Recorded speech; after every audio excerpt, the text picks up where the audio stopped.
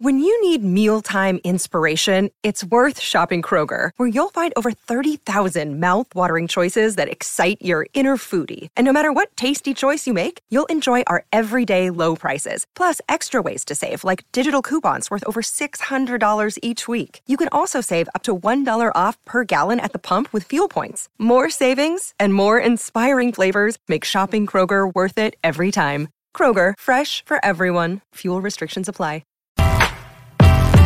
Yeah. Yeah.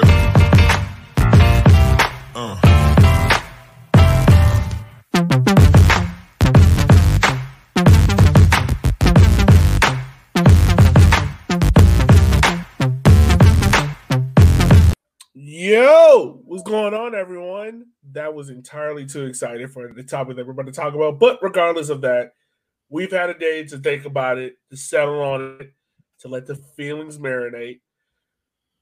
It's a crappy feeling, but we're gonna power through it. Thank you for joining the show. I'm your host, as always, Elliot Barr, and is joining me two guys that sat there from the 87th minute onward, just looking as like son of a beep. It's Matt, it's Shanir. How are you guys doing on this beautiful Monday? Getting over it. Kind of trying to get over the hump, get over that sucky feeling. But doing good. Doing all right. There you go. Positives. Matt, I'm nervous to hear your answer to this question. How are you doing, sir? Big Ten champions, y'all. All right, already deflecting. There we go, Matt. Press the feelings. Just put them away in that little box that you don't have to open up till next year. I mean, that's what you're supposed to do, right? Yeah, probably. Listen, like, I'm not gonna lie. Like, I got home, and I don't know if you guys have ever done this, but you just like, for me, like, if the Kickers lose bad, I will play FIFA, and I will just play until like, all right, I'm over this. And I think I played like 4 or 5 games, just obliterating people, just to get over the feeling of what happened on Saturday night. Yeah. No, sadly, been through enough of these over the years, whether it's the Kickers or other teams. I'm a fan of that. The kick in the nuts it was more of a glancing blow rather than some of the absolute direct hits I've been dealt in the past. Yeah, this one is not okay. I'm not going to say it's not hard. It is hard. But I think the thing that makes it a little bit softer is that regular season championship that we have. Whereas, like, at least we came out this year with something positive. I mean, the flip side of that is that make it sting a little bit more because the expectations were raised so much. Yeah. Maybe so. But we're going to chat all about it, talk about it. I mean, let's not use the word. Oh, yeah. Okay. Sorry. Too soon. We'll talk about that.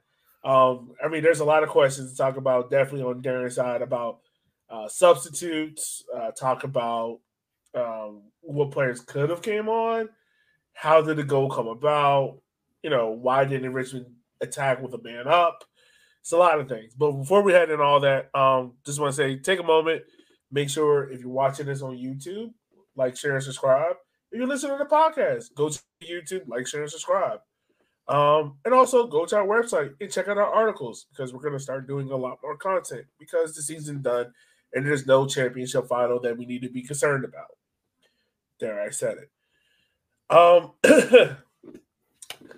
Let's go ahead. Let's start out talking about it. Lineups, guys. We pretty much were fine with this lineup, right? Yes, no? Yeah. I mean, for me, that was the lineup I was looking to see. That I think going by the season, that was our strongest lineup available. And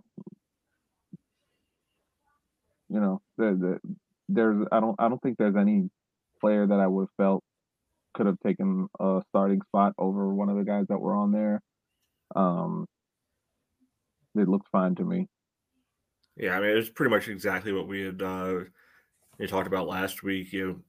we went through, kind of guessed at who it would be. We ended up in the exact same 11 Darren went with. I think it made sense, right? I mean, if we can't sit here and say it didn't make sense because it's literally what we were saying he should do a week ago. Yeah, no, it made sense. Looking at Chattanooga's 11, it's kind of 11 that we all expected. Michigan and Galindrez coming off the bench. You had Teixeira, Espinoza, Ortiz playing up top. And the first couple of minutes, it felt like a very balanced game. It felt like kind of how the game was going about. I mean, now, I know everyone's going to want us to talk about the referees and whatnot, and we'll get to that. But before the red card, guys, I want to ask you, like, how was the game playing out for y'all? And how do you think the kickers were going about taking advantage of the opportunity to hand it to them before the red card?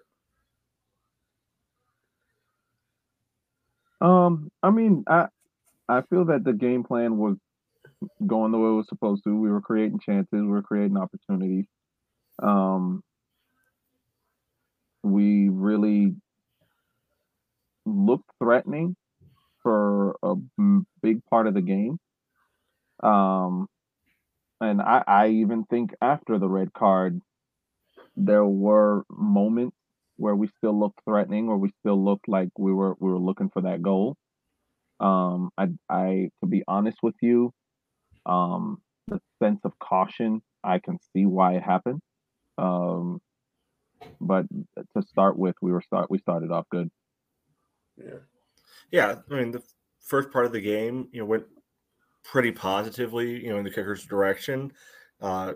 It's never going to be like a one-way traffic the whole time, and it's partly by design. We've talked about this a million times. The kickers are a team who prefer not to have the ball, all things being equal, which, as we get to later on, might prove to be a problem. But there are two big chances that happened before the sending off, and they're both opportunities for the kickers. And I know you say you don't want to talk about the referees, but there's not going to be a way around it with these two chances, right? And I think there can be a difference between saying that the referees should have done better, and the referees are the reason that the result happened the way that it did. I think they can be two separate statements, and that's fine because you get that first one in the 8th or the 9th minute, something like that, where I think it was Bolaños just set a roller of a shot, in towards goal, like completely non-threatening from 20, 25 yards, something like that. And okay, you think no big deal, nothing's happening, but Avila's for no good reason can't handle it. Like, what's this guy doing? Why he doesn't hold that clean. Yeah. Luckily for us, Emmy is great and amazing, doesn't give up on stuff, and he's tracking that. From the ball, pops a little bit loose. He's able to get there first, and Avila's like sticks his leg out like he's trying to I don't know if he's trying to slide tackle or what he's thinking he's doing there. Looks to me in real time like on the replay that certainly makes a good amount of contact. Down goes Emmy. I mean, definitely was that way. Penalty. Yeah, no, you're right. I mean, watching it in the press box when it happened, I jumped up because I thought, like, this is a pin. Like, this is – and then to see the ref, like, kind of just walk away as if nothing happened and give a goal kick, it's kind of just like what? It's kind of bizarre and weird. Shanir, for you, did you see it? Like, what did you think, man? I mean, for me, it was your typical in the box foul. Someone going in for a tackle, and they are literally half a second late, because when you look at someone like Emmy is a very intelligent, very savvy, fox-like striker. He sees that tackle coming in. He's just going to poke the ball. He doesn't care where he's putting the ball. He's just putting the ball away from your foot so that your foot then makes contact with him rather than the ball. That is that is reffing 101. Like, we've seen so many of those, and we've seen nearly all of them called. And for the referee not to notice this one and not to consider this a foul, the AR not to notice it, it's just strange to me. It's very, very strange to me. And look, do I know for a fact this is the mindset? No, of course not. I'm not any of the referees, but you're around the game enough. You know that there's always this stigma of, the referee, changing the game. Referees don't, change the game. So the players on the field, the referee's there to punish them. The players with moron in the first minute, punches a guy, it's a red card. It's not the ref that ruined the game because of that. It's the moron who decided to punch a guy. In this case, the keeper, commits a foul in the 9th minute in a playoff game, plus a penalty. Just like he does it in the 9th minute of game 2 of the regular season. Right, so you're in the referee in that position. You can't be afraid, to make a call just because it might affect what comes thereafter. Because and I know I may be, I know I may be kind of stomping on non-PC ground here, but I've heard so many times with regards to things like makeup calls and not trying to make a call early in the game to ruin the moment or stuff like that. I've heard, people who are advocates for referees or speak for the referees or officials themselves, they say, oh, that is not something that happens at all. BS. It happens all the time. I've coached, I've watched games, I've seen the way things play out. Refs make makeup calls. Refs make certain calls in games because they don't want to be the reason this team lost. And if it's something that it can be argued, they don't want Chattanooga jumping down their throat because they called a penalty or something of that nature. Another thing that is a big thing, as you look throughout the season, out of these two teams, I think out of almost all of the teams in USL League One, I think the Richmond Kickers is the team that is most notorious for not mobbing the referee. I don't think I have ever seen like the Kickers players on the field mob the referee. Yes, I've seen one or two go up to the referee when a bad call is made, but I've seen Chattanooga mob the ref. I've seen Greenville mob the ref. Union Omaha mob the ref. Tucson mob the ref. The Kickers are known for that. And all of these things are going through a human being's mind. And I'm going to say a human being, I'm talking about the ref. And we need to remember that this person's a human being too. All of this is going through his mind. And he took the easy route of making the call in favor for the team that is most likely to mob him. And he doesn't want to have to deal with that heat. I know this may not be true, but in my opinion, that's what it looks like because it's a clear foul. I think it's more the easy call of not making the visible, highlight play. Because if there's a penalty, on there, that's going to get noticed. If you don't, make a certain call, that can maybe, get forgotten, lost in the mix. Yeah. My bad. And I think the reason why we're looking at it so much is just because, like, throughout the duration of the game and definitely the rest of the first half, the ref was giving cards on both sides. Couple fouls went through, and then cards started coming out, and then we have the big challenge. Teixeira going in on Ethan Bryant. You're skipping ahead, though. I know. I'm just skipping ahead. I'm just talking about like the cards in general. Yeah. I'm just saying, like, in general, in that part, it just seems as if, like, Shannon just making a point of like, all right, this ref was hesitant in that moment, or like, hey, I don't want to do this to affect the game. But then, the rest of the half played out, and he's, what was it? I think we had more cards in that first half than shots on target from both sides, and that was just crazy to me. But my fault. I wasn't trying to jump too ahead about the rest of the first half. Yeah, and again, just because the next thing is also going to involve the referees. Even if, let's say, the penalty is given and Emmy scores the penalty, it doesn't mean that the kickers are definitely going to win. It doesn't mean that, kickers are, they can still lose the game, quite easily. It'll be a different game. That's all it is at that point. Yeah, it is. Just a different game. And it's like that sliding doors moment, like I said on Twitter, like what could have been, you sit there, you think about it, you're like, all right, it didn't happen. It doesn't excuse the kickers of the inability to break down Chattanooga, But moving on from that, I'm going to talk more about what was going on in the midfield. And Matt, I was talking to you about it when we were walking over to the post-game interview, which, by the way, if you haven't listened to, we have that recording up on the feeds. Make sure you go listen to that as well if you want to hear from Darren and everyone after the game. But more of my frustration was just more in some of the wasted chances. And not saying they weren't good chances, but some of the wasted chances in the final third from Ethan Bryan and Bolaños.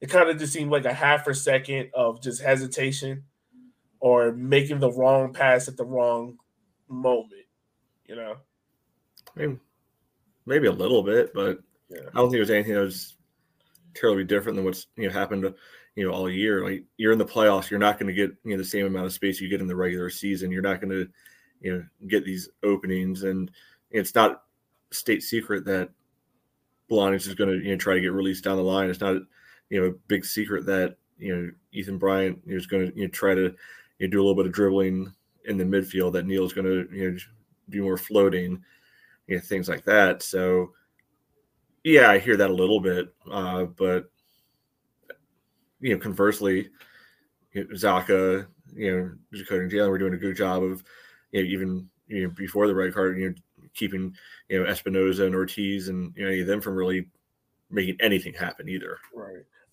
Matter of fact, let's go talk about that point. Really, that back four and Zaka, they did a fantastic job up until, of course, the goal. But they did a fantastic job, man. Zaka pretty much took out their entire midfield. We could not pass left and right. Simon, Matt, you were right. Simon is good. And this is probably the most attacking I've ever seen him get up and down that wing. But defensively, he did a real good job on Teixeira and Ortiz on his side.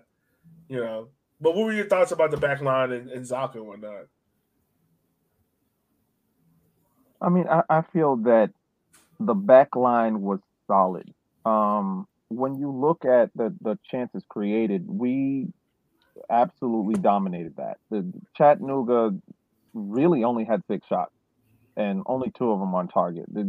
Basically, 1 save for Akira. The defense did their job. They did their job, and they did it well. They have been solid all season. They've done their job all season long, and today wasn't any different. Saturday wasn't any different. Yeah, no. I mean, really, I think this might have been the most boring game Akira's had. I think, like you said, only the 1 save, really. Jalen and Dakota. Dakota, by the way, got man of the match in this game. I really hope he sticks around and we do not have another center back retire, because I would love this. And man, I know you're laughing. I went back today and I listened to our preseason podcast, and you were like, yeah, every jersey that I've gotten so far, the player that I get has retired. And I'm really hoping that this Dakota and Jalen partnership gets a year 2 and whatnot, because I got one of their jerseys. Oh no. Let's hope not. But yeah, that's a really good partnership. And I know people are really hyping up the Tormenta partnership, but this partnership that Richmond has between Dakota and Jalen, it is solid, and they play well to each other's strengths, guys. Oh, you mean people who don't actually watch League One and who really only watch the championship and just try to hype beast stuff? Yeah, absolutely right. Absolutely. Shots fired. I'm not even going to put our guys. I might put freaking Lee at the most reliable partnership. Yeah. Center back. Not Josh Phelps and Dangler. Yeah. At best 3. You can go with the Omaha guys, possibly ahead of them. I'll put him. Yeah, I would maybe too. I would too. The way that they link whatever up, else, I would too. Before Touche blow up his leg, on our field. Yeah. Yeah. Okay. Sure. Yeah. Sure. It's still odd to see him play that next game, but that's in another. Yeah, that was very strange. I was like, wait, I thought he practically broke his leg at City Stadium. Why is he in the starting 11? Like, what's going on? But, you mind if we go talk about the ball that actually went in the goal that we scored? Oh, the free kick? Oh, man. So, I mean, right quickly, guys, do you think Simon was offsides? They called Jalen offside. They called Jalen. Okay, so I was in the press box. I thought they called Simon offsides and whatnot, or Simon for interference. That's why I thought they waved it off. I'm not gonna lie, I went back and looked at it. Jalen looked kind of on sides to me. I mean, looking at the video, the camera's angles just aren't there to be able to tell. Yeah. Right. I mean, I suppose it's possible, but yeah, that seems like another opportunity that kind of just another marginal call. I mean, that would have been the classic just fugly goal that you see happen in knockout round games so often. Yeah, the ball barely getting over the line. It definitely got over the line. Simon would have had the goal, and I mean, what a story that would have been. Hometown kid. Matt, if Simon, sliding doors moment. If Simon scores that goal, how much of your collective stuff do you lose? I mean, it's no more than anybody else. Matt, you would have. Oh my God! That the player for me who that would have been, it would have been Luke. If Luke had come on and scored, I probably would have gotten arrested because I probably would have ran out on. Well, I just want you to know right now, if Luke would have came on that field and scored, I would have ran on the field butt naked like John did. I would have shut down the whole game. There's also a big difference between that happening like the 23rd minute versus like a 90. That's fine. Right? No, to be honest with you, with the way the City Stadium was bumping, if kickers had found a way to equalize in the 90th minute, I think there would have been a pitch invasion. It might have been a mini earthquake. The tension in the stadium, you could feel it. It wasn't just in Section O. It was there. That tension was in that whole. It was everywhere. I don't know. I mean, that's a good point too, that you bring up. Like the tension in the stadium. You hear from players? Like, do you think they felt it? I don't see how they couldn't, because it was palpable. Like it was everyone there, practically full attention. Even people up on the concourse. Normally, those are the people that are half paying attention to the game, chatting, talking about their dog. Everyone was completely focused on this game, and you could feel that tension, you could feel that anticipation all around the stadium. Yeah, I mean, for the second straight game in a row, City Stadium, Section O was packed wall to wall. Yeah, so but yeah, back to the free kick, Matt, that you were talking about, man. Like,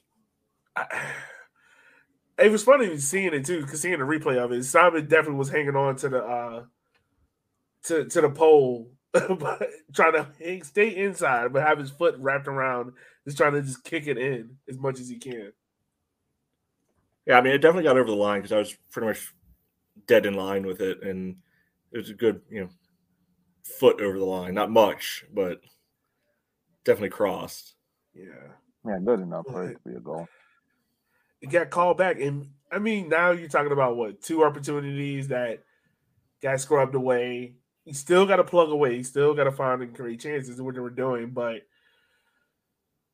we already talked about it. I think what was the next big answer that happened was the red card to Shearer, and the nasty gas he left on Ethan Bryan's leg at that point. And what I was talking to you about before we even got on the show was just the one thing Richmond wanted to avoid it was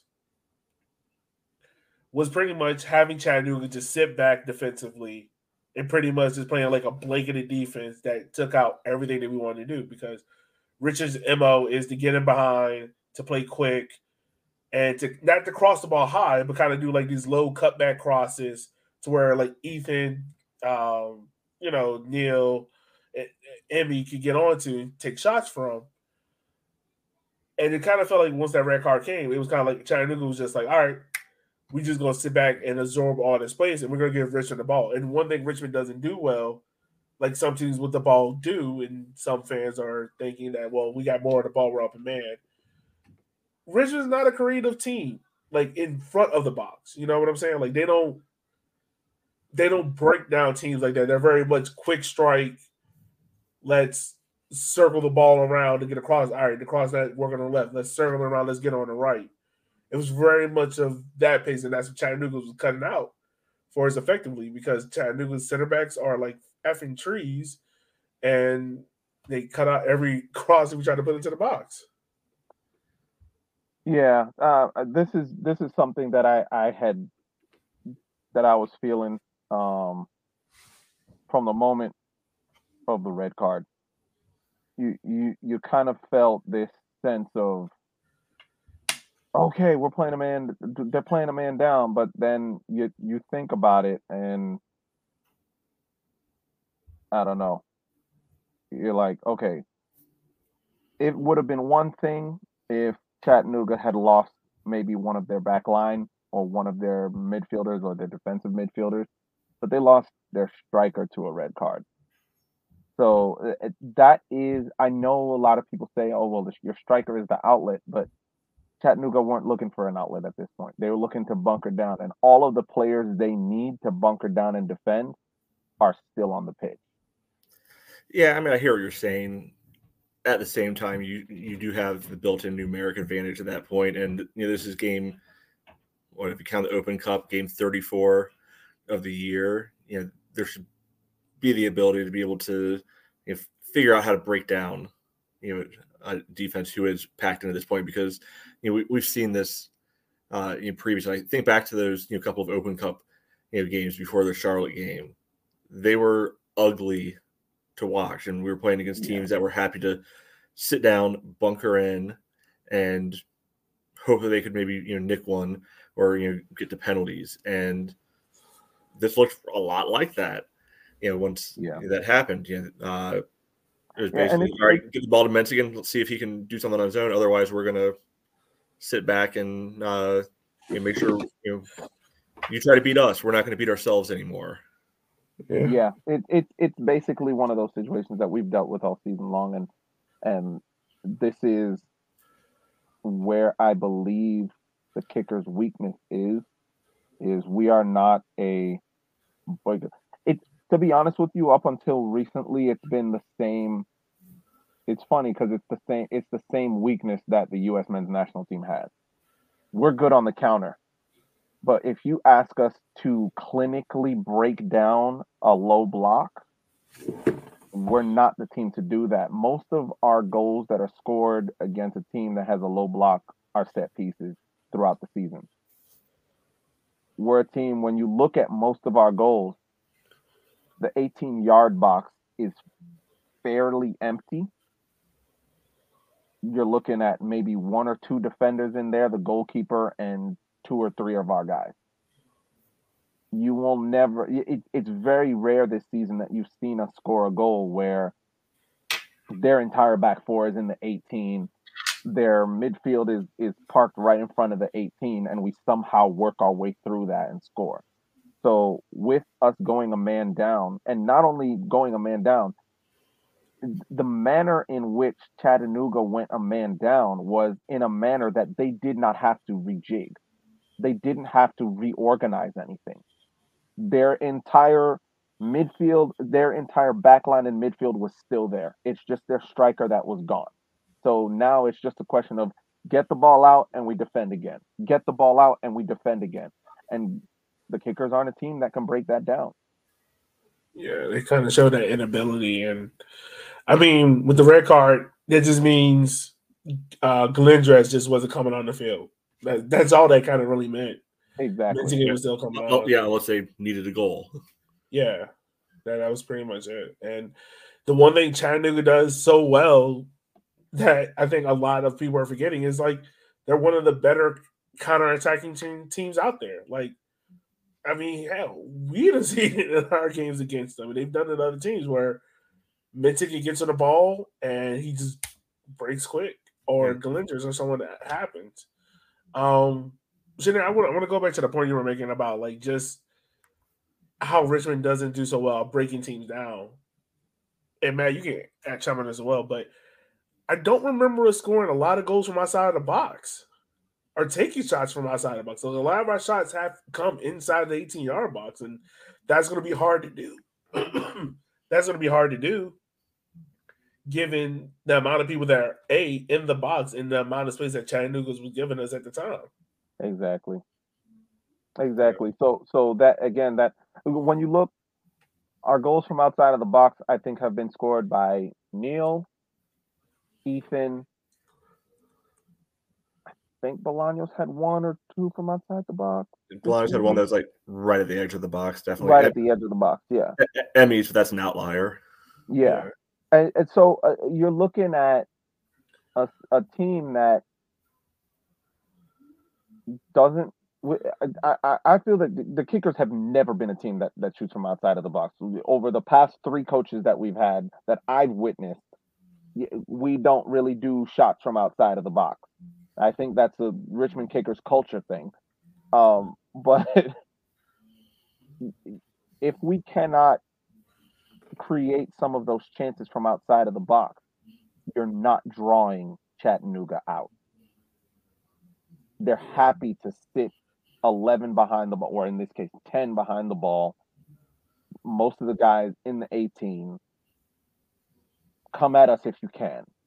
And that's basically what the rest of the game was after the red card, especially for most of the second half, for pretty much the whole second half. Yeah. It was, there was no counterattack for the Kickers in the second half because there was nothing to counterattack. Chattanooga were in their own half, were camped in their own half. Or it even seemed like moments where we had a chance to like get in behind. It was like Chattanooga would get there, shut it out, and now we kind of recycle the ball up at the top of the box. And kind of, to me personally, the second half, that progression was really slow. Because like we would try to have Bolaños go down the left, and he would try to break it behind, and he wouldn't. So he would recycle the ball back, and Simon would switch it over to Neil or Zaka in the middle, and then we get switched over to Payne, and it wasn't as quick as you need it to be to break down a low block like that, you know. I mean, but there was also no penetrating passes in the middle to make Chattanooga worry. So only thing Chattanooga had to do was like really like, all right, if we protect the wings, we know we got Navarro and Mao back here that can take care of the keeper, you know. Well, that's true, but I don't think there is when they're sitting as low as they were. I don't think there is a way to switch the point of attack quickly enough, and that's what brings me back to what you brought up with regards to the shots from outside the box. That's what creates that space. Have a couple of times when you're pushing forward, have Ethan rip a shot from 30 yards out. Have Zaka rip a shot from 32, 33 yards out. Have Neil rip a shot from 20 yards out. That will make Chattanooga feel, okay, we need to step out because one of these could go in. Because if you look at their goal, that was a pop shot. I wouldn't say it was a hit and hope, but that was unexpected. And that's what could have happened the other way around. If and they would recognize that after 2 or 3 times of that happening, it would force them to have to come out. And when they come out, that's your space that you create. Yeah. But I mean, one of the few shots we have from outside the box from Zaka that really reminded me of this goal against North Texas, just went right over the crossbar. But you can see, like, after he took that shot, kind of like Chattanooga's midfielders were kind of just like, yo, we got to step up. Like, we can't allow that shot to happen again and whatnot. And, hindsight is always 2020. You always think about what you could have, should have, would have done. Yeah, because let at the end of the day, let their goalkeeper have to make a save from a shot ripped from 25 yards out. And you've seen it in every league that you watch. If a goalkeeper has to make a save from a shot 25 yards out of the box, they get up from that dive yelling at everybody. And that would force Chattanooga to be like, okay, we got to defend our goalkeeper. We got to protect our goalkeeper. We got to push out. We got to stop the shot. And the shots are coming from further and further out. Then you're creating the space in behind that Bolaños, Terzaghi, and Bentley or Gordon can work out of. Yeah. Any other thoughts on the second half before we talk about the disaster goal that happened? I mean, I think we're going to talk about the other topic is separate. So now let's get it over with. All right. The moment that made City Stadium the quietest I've ever heard it. 86th minute, Rafa Menzigen was driving down the right wing at Simon Fitch, and me and Matt talked to Darren in the post game, which, by the way, Matt was so funny in the post game because not only was Matt like, you could tell Matt was like amped up, but the question he was asking to Darren, you could tell Darren was like getting slightly irritated, and I'm just sitting there, I'm just like, this is good. This is good TV. Because I actually asked him a follow-up question, didn't let him just give a canned answer. Yeah, no. It was like, no, this. And he was like, and he gave you a little week afterwards. And I was like, oh. No, I don't think he was like really upset or anything. Nah. But no, like, he talked about it. He was just like, he was telling Simon, don't let Rafa get inside. Because we all know what Rafa can do once he gets inside. He's going to release that kind of shot. Yeah, and he did it the week before. He had a really nice goal, put Omaha out. Yeah, and it happened again where pretty much Simon's going down, and he doesn't. Rafa, I think he does like a chop. If I'm trying to remember correctly, he does like a chop, and he cuts back inside. And Simon's not quick to react to it. It is like that split second. Rafa just puts it onto his. I'm trying to show myself. His left foot, and it just curls all around Akira. Like, it's the perfect bend, the perfect speed, and it's nothing Akira can do in it. Like, Akira's just pretty much left there to dry. Well, I to be honest with you, when I watched it over and over, because I saw it when it happened, and in that moment I wasn't thinking anything tactically because my heart just dropped out of my chest into my stomach. But after looking at it, I don't think there was too much that Simon could do. He didn't really stand off of Menzigen. No, he didn't. I think he was close enough that you would want him to be, especially with the thought that Menzigen could probably then cut back to the outside and be able to make a cross in if he gets in too close. Yeah. And I think Fitch kind of held that middle ground of I'm gonna be in front of you, but I'm not gonna overcommit so that you don't cut around me and I lose you completely. I think he was in the right position. Menzigen just hit a great shot. And it's one of those I think this was one of those goals that I don't know if much blame can go to anyone apart from what we've talked about. Yeah, we need to be able to break them down because no. Yeah, there's no blame. It's just like when Darren mentioned it, and my fault, man, I didn't mean to cut you off, but like Darren mentioned, the only two things that potentially went wrong in that play was the midfield didn't get back quick enough, but that's also like you mentioned because they're pushing up to try to score a goal, so they're all the way pushed up, and Simon just has to keep them outside, but Rafa does the move unexpectedly and catches Simon when Simon is still pushing him, trying to push him out. Yeah, but again, the situation with Simon, that comes from the midfield not coming back quickly enough because you could see this was basically a counterattack, and you had numbers in the box that Menzigen could cross to. So if the midfield is covering the way they're supposed to, is tracking back the way they're supposed to, I don't think Menzigen feels he has the space to cut back and in like that. Because cutting back and in would mean running into either Bolaños or Ethan or Neil or Zaka coming into that space to cover. But literally, Simon is left alone by himself. And when an attacker is facing a defender, the defender is always at a disadvantage, which is why anytime an attacker receives the ball with his back to goal, the defender's first priority is to keep them facing that way. Because once he turns around and is facing you, he's at the advantage. He's the one in control of the ball. He's at the advantage. And in this situation, it's a 1v1. The 1v1 always favors the person with the ball. My phone, man. I didn't mean to cut you off. What were you trying to say, man? I was gonna say, I mean, yeah, if you really want to like nitpick at things, yeah, you could say, okay, maybe Simon could have, stayed a little bit closer, or tried to drive him hard, to the touchline, and let that help out and make him make a good cross. Yeah, I think if anything, you can say, I don't even remember who it was that just got blown up on the ball, in the midfield. Like that's way too easy of a release. When Chattanooga first wins the ball, to be able to come out and start the counterattack. So, like, there's little things like that, but I mean, it's also the 86th minute. Exactly. Point. But I don't know if it's just the fatalist in me or whatever. But as soon as that ball started coming down the right side, it's like, OF, this is not going to end well.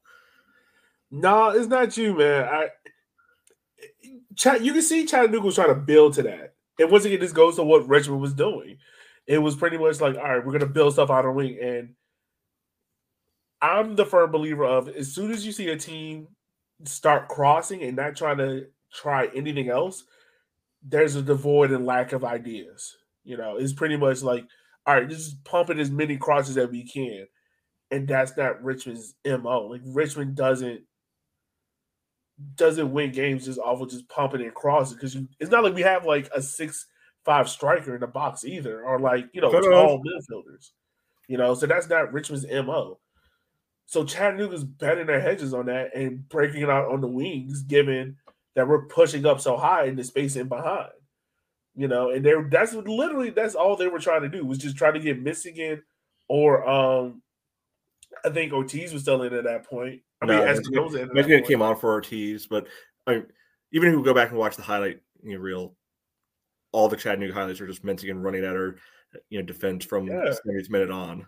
Yeah, it's pretty much just to get him one-on-one in space, because they know, like, all right, he's open. And it's just the perfect combination of everything that you didn't want to have it happen.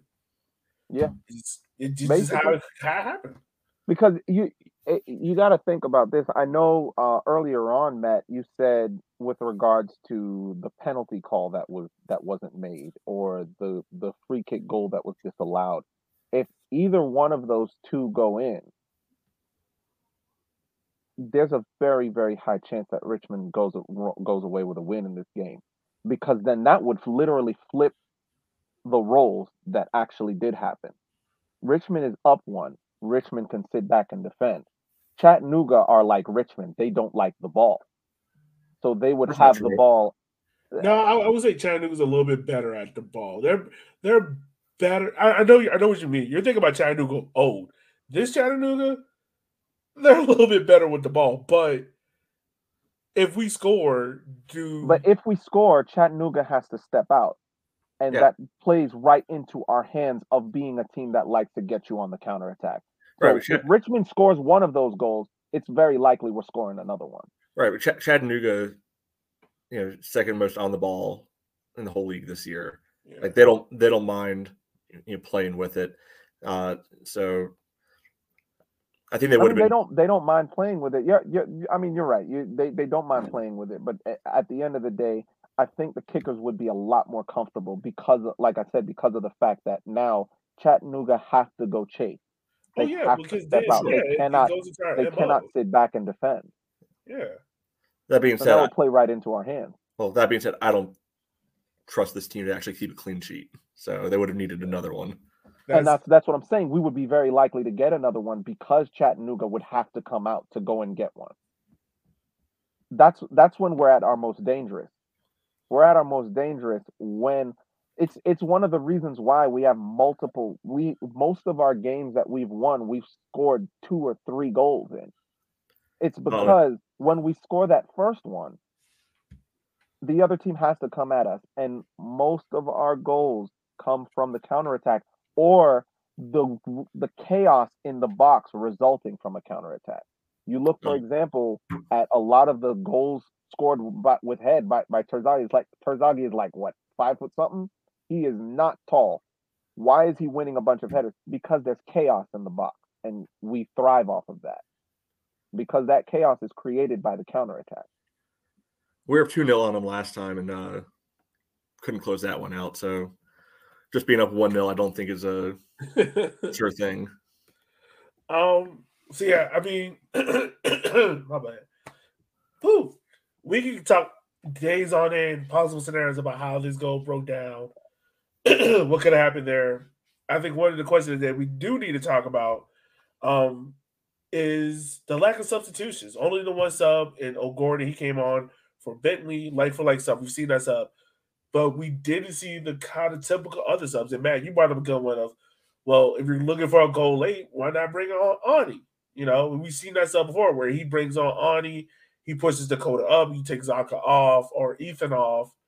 Or, you know, Stu Ritchie was on the bench. Why not take Stu off? And for Simon, one that I was in favor of before the goal even happened. I was, you know, 65th, 70th minute. I'm like, all right, take Simon off. He's done well. Put Stu on. If you're looking for someone that can cross the ball into the box, we've seen that from Stu. But talking to Darren in the pros game, he pretty much said like he trusted the guys that were on the field to get the job done. And Matt, you pushed him back as you should have. Of just like, why didn't you try to change it up a little bit more? Why didn't you look to, you know, use the quality on your bench that was there? And you know, it kind of leaves some questions lingering around. You know, I mean, my interpretation of all that is he didn't trust his bench to get it done at that point, which I mean, that's a problem, right? Yeah, like, yeah. You know, because I agree. You know, especially on the Stu for Simon. Yeah, but we talked about that exact scenario last week, right? He did. The exact way it was playing out. Like, hey, we're going to be looking for a goal. You can get Stu on there because he's a lot more naturally attacking than Simon. Like we like Simon, but yeah, he's getting forward this game, but he's not Stu in that regard.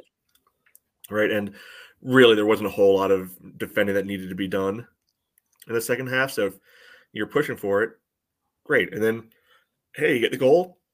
It's not like Stu Ritchie is a bad defender, to have on there to help close out a game. No, so, and I have to believe like that. That's the most confusing one for me of why that change wasn't happening, especially given the seeming dependence on cross balls, but also how well that Stu and Bolaños had combined during the course of the year on that left flank.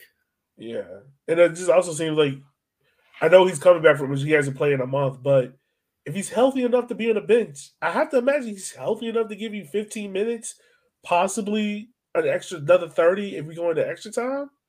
Yeah, and if he's not healthy enough for that, why is he on the bench, not Chris Cole or somebody else who could give it to you? Right. Yeah. Well, Chris Cole could, because I talked to him. He said he picked up a knock, but okay, well, substitute somebody else's name in there. Right. Yeah. I think the other one that just kind of caught my attention was just Nathan Ani.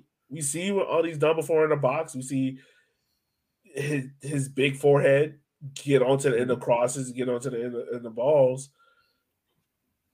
I would think all right. I know he said that I wanted to trust my midfield, and that's fine. That's dandy. I'm a huge believer in the guys that brought you to the party. That's cool. But at this moment, you kind of got to put that to the side and be like, all right, who's the players that give me the best opportunity for what the tactic or what the layout I'm looking to do? And I hate to say it, Zaka doesn't give you that. Zaka's not offensively progressive enough. He's not. He's great at cutting out crosses and whatnot, cut out chances. But you could have put Dakota into that spot. Dakota's done it, whatnot.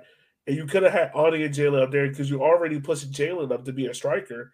It's just kind of just wondering, just like, all right, why the lack of substitutions, at this particular moment, because that's not something that you particularly done before in other games where even if we're down, like even like the Fuego game or other games that we've been down before, you've made substitutions late that impacted and changed the game. Yeah, the Ani one, I mean, that's specifically for after the goal was scored. Like before that, you don't really need to make that change. But yeah, once you're down and you know that the offense is going to basically become pump the ball into the box. Yeah, put the big massive target up there and give yourself a little bit more of a chance. Okay, maybe you end up loosening up the back line a little bit more, but at that point, what's the difference between losing 1-0 and 2-0? Yeah. At that point, there's no difference. And I mean, it does kind of have shades of the last 2 years, how they kind of ended. Chattanooga 2020, kind of how that all ended. Yeah, just needed a win at home against Chattanooga to make the final. Right. And granted, there were injuries there, but still that opportunity there. Which, by the way, I went back and looked at that lineup from that game. Whew. Not good. I want to ask you guys this. Do you remember who played striker in that game? Hold on. It was Luke, wasn't it? No. Yeah. Luke played left back in that game. Guess who played striker? Because Terzaghi was on the bench. Right. I knew Emmy came on late because he was injured. I know Oleg scored, but I don't know if he started at striker. Nope. He was on the wing. Hold on. Who the hell? Stanley. Nope. Gianluca Cuomo. Okay, there's no way he started at center forward in that game. Yes, he did. He started as striker in that game. Are you sure this wasn't a FOT mob, gets the positions wrong all the time sort of thing? No. Luke at left back doesn't sound right either. Well, I mean, Luke has played left back on several occasions. But that was a Scotty Thompson position that year.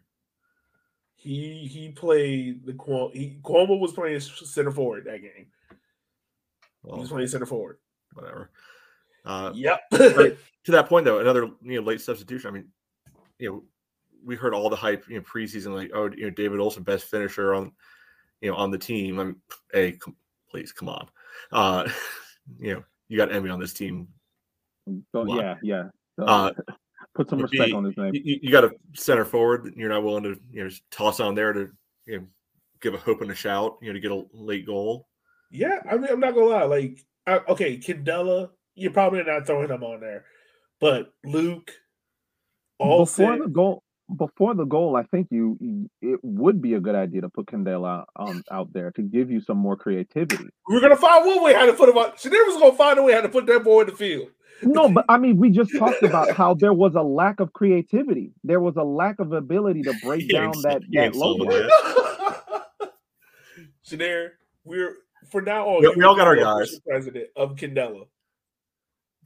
We all got our guys. I'll take it.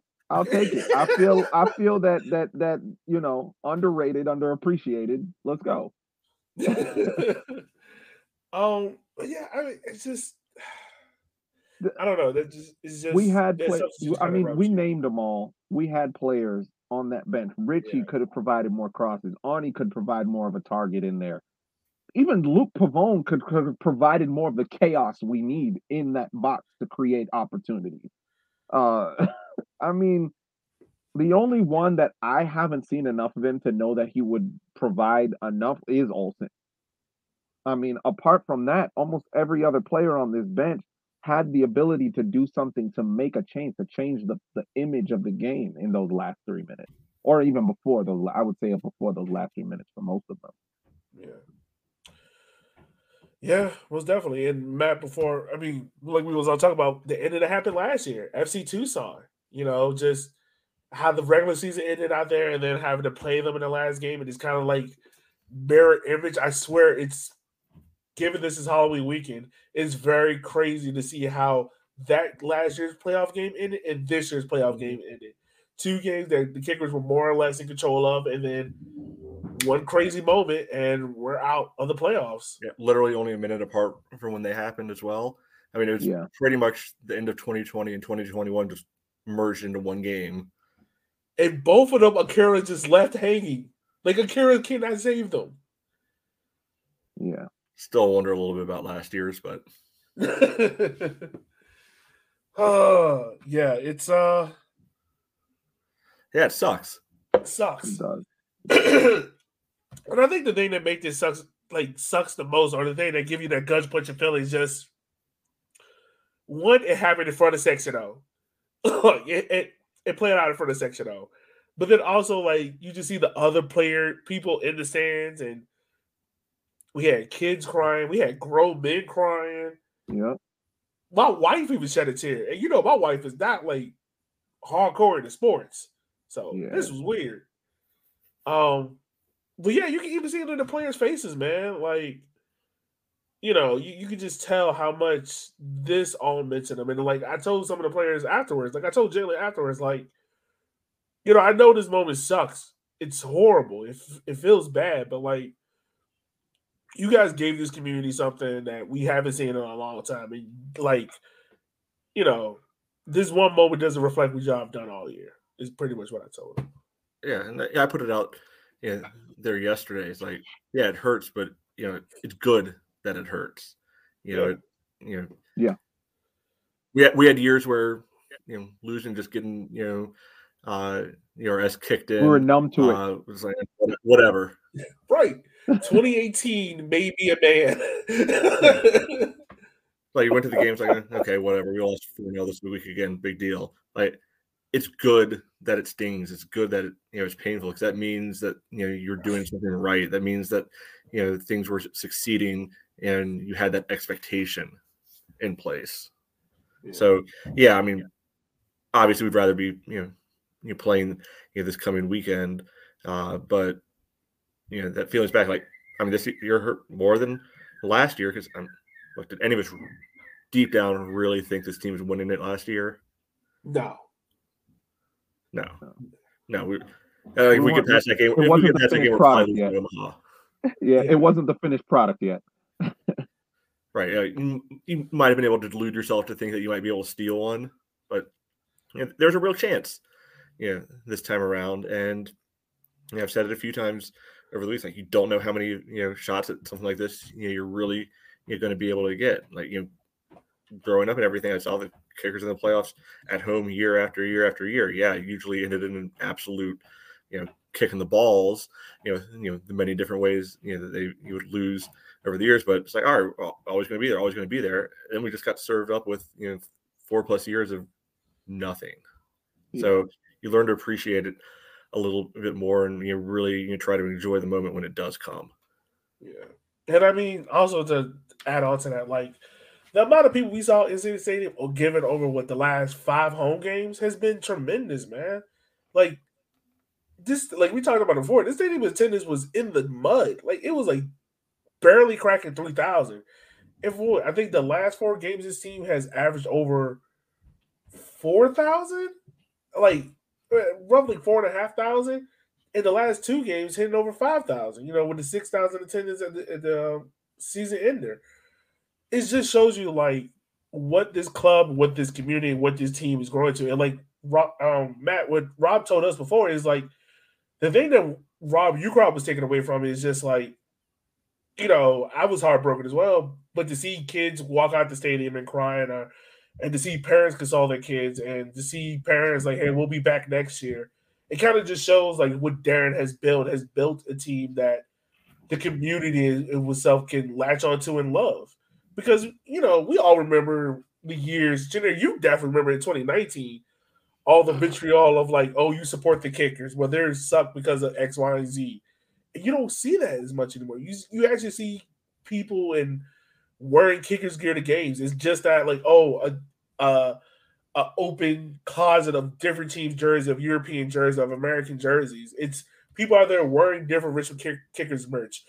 You have different you have people making their old banners and tifos of kicker stuff. And it's like, before, you would never see that. And I think, like, this is a pivotal moment in the club's history, just because of, like, what they're giving back to the community and how much the community itself has fallen in love with the kickers. Like, my own dad, who doesn't even watch soccer, was calling me, asking me about the Kickers game and whatnot, and said that he enjoyed watching it, even though it was a loss. So that's a win. Yeah, now it's just building upon that. Keeping the momentum. Moving forward. Like, keep it moving forward. Yeah. I'm not fortunate that they're going to sell out every game. But get to the point where that floor. Did you see Madison tweet that out? They were like, I think at the end of that game, it was like, yeah, we just want to thank all our fans for having the highest average attendance. I'm like, all right, if that's the trophy you want to hang your hat on, great. Whatever. I mean, it's just a matter of getting rid of a couple of those just absolute anchor games early in the year where it's cold and there's still bad weather, things like that just plummet the average most of the time. But if we can get to the point where that a bad turnout is a 3K sort of thing, that's good forward momentum. Right, absolutely right, man. And we are going to be doing an end of the year season podcast where we're going to dive more into this team, talk about this team because, hate to say it, and even talking to some of the players in the post-game interviews, like some guys are moving on, and how this team is going to look is going to be totally different than what this team looking at right now at this point. And is that the storybook ending that we wanted with this team, but it's the end of this chapter, and we wish all of them all the best going forward, man. Anything else from you guys before we wrap up? I mean, I know we're gonna go into it as on the season wrap up episode, but I think one moment that will always stand in my memory from this game was at the end, before the players had even come over to the Red Army, was Darren coming over and repeatedly saying thank you, and me just having that urge to just yell no, thank you, because what Darren brought to Richmond, I think, was beyond when he first took the job 3 years ago. I think it was beyond all of our wildest dreams that we would have been at this point. League leaders with 5 points to spare, league MVP, a Golden Boot winner 3 years in a row. I don't think we would have seeing the stadium 5,000 plus 2 games in a row. This is all from the type of soccer that Darren brought to Richmond.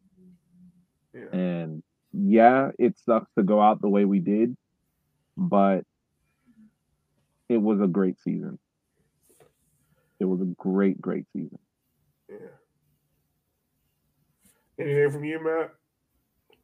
I feel like we covered most of it. I mean, one step forward. Made the quarters last year, semis this year.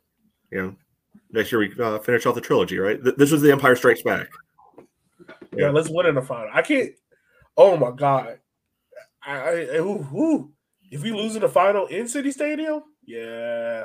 So all right, this is actually a terrible, hypothetical, but I'm committed to it now. Oh God! Going out the way we did, or going out the way Greenville did? Because I mean, they literally handed Tormenta their goal. They really did. Yeah. They really did. I saw that one. I think go out the way how we did, because I can live with it. I can live with it. Yeah.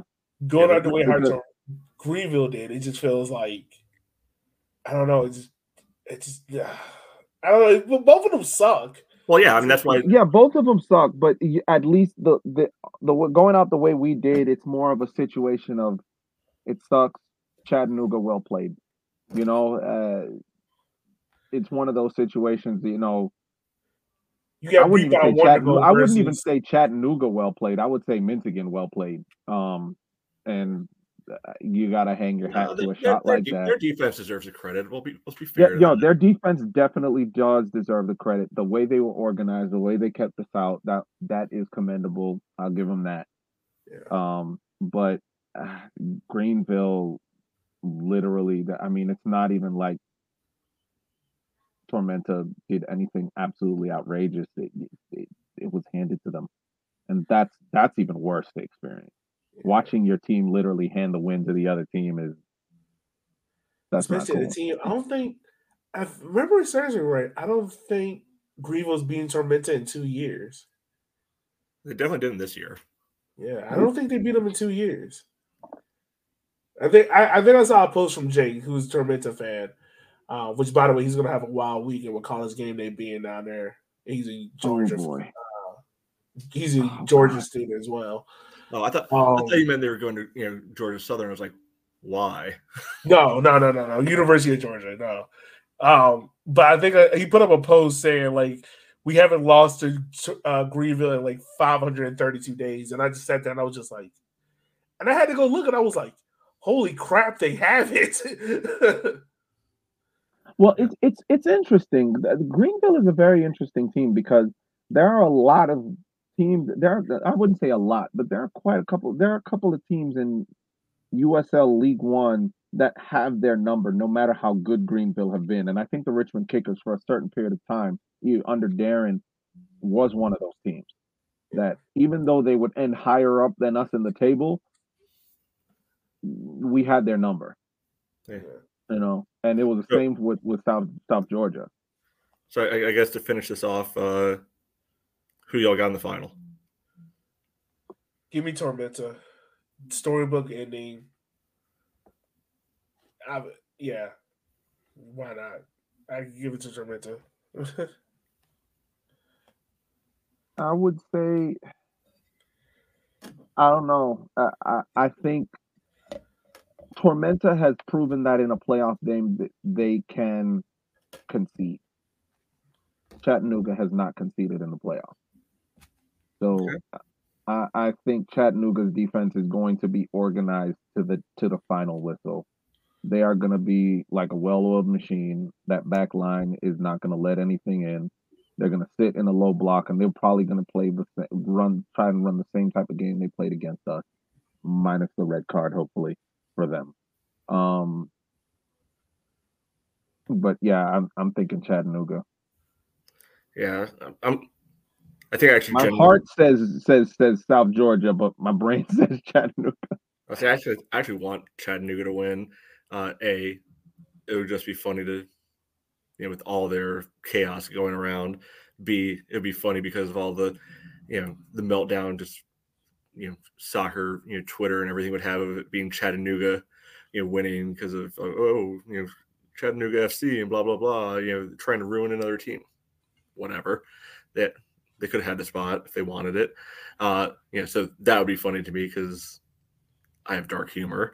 But also, selfishly, I thought Chattanooga was going to, my preseason pick to finish first. That thankfully I was wrong on that one, but at least I can pretend I was a little bit right if they end up winning the playoffs. Yeah, I mean, hey, Ian Cameron was my Coach of the Year candidate, so I guess I'm going to be right on that one.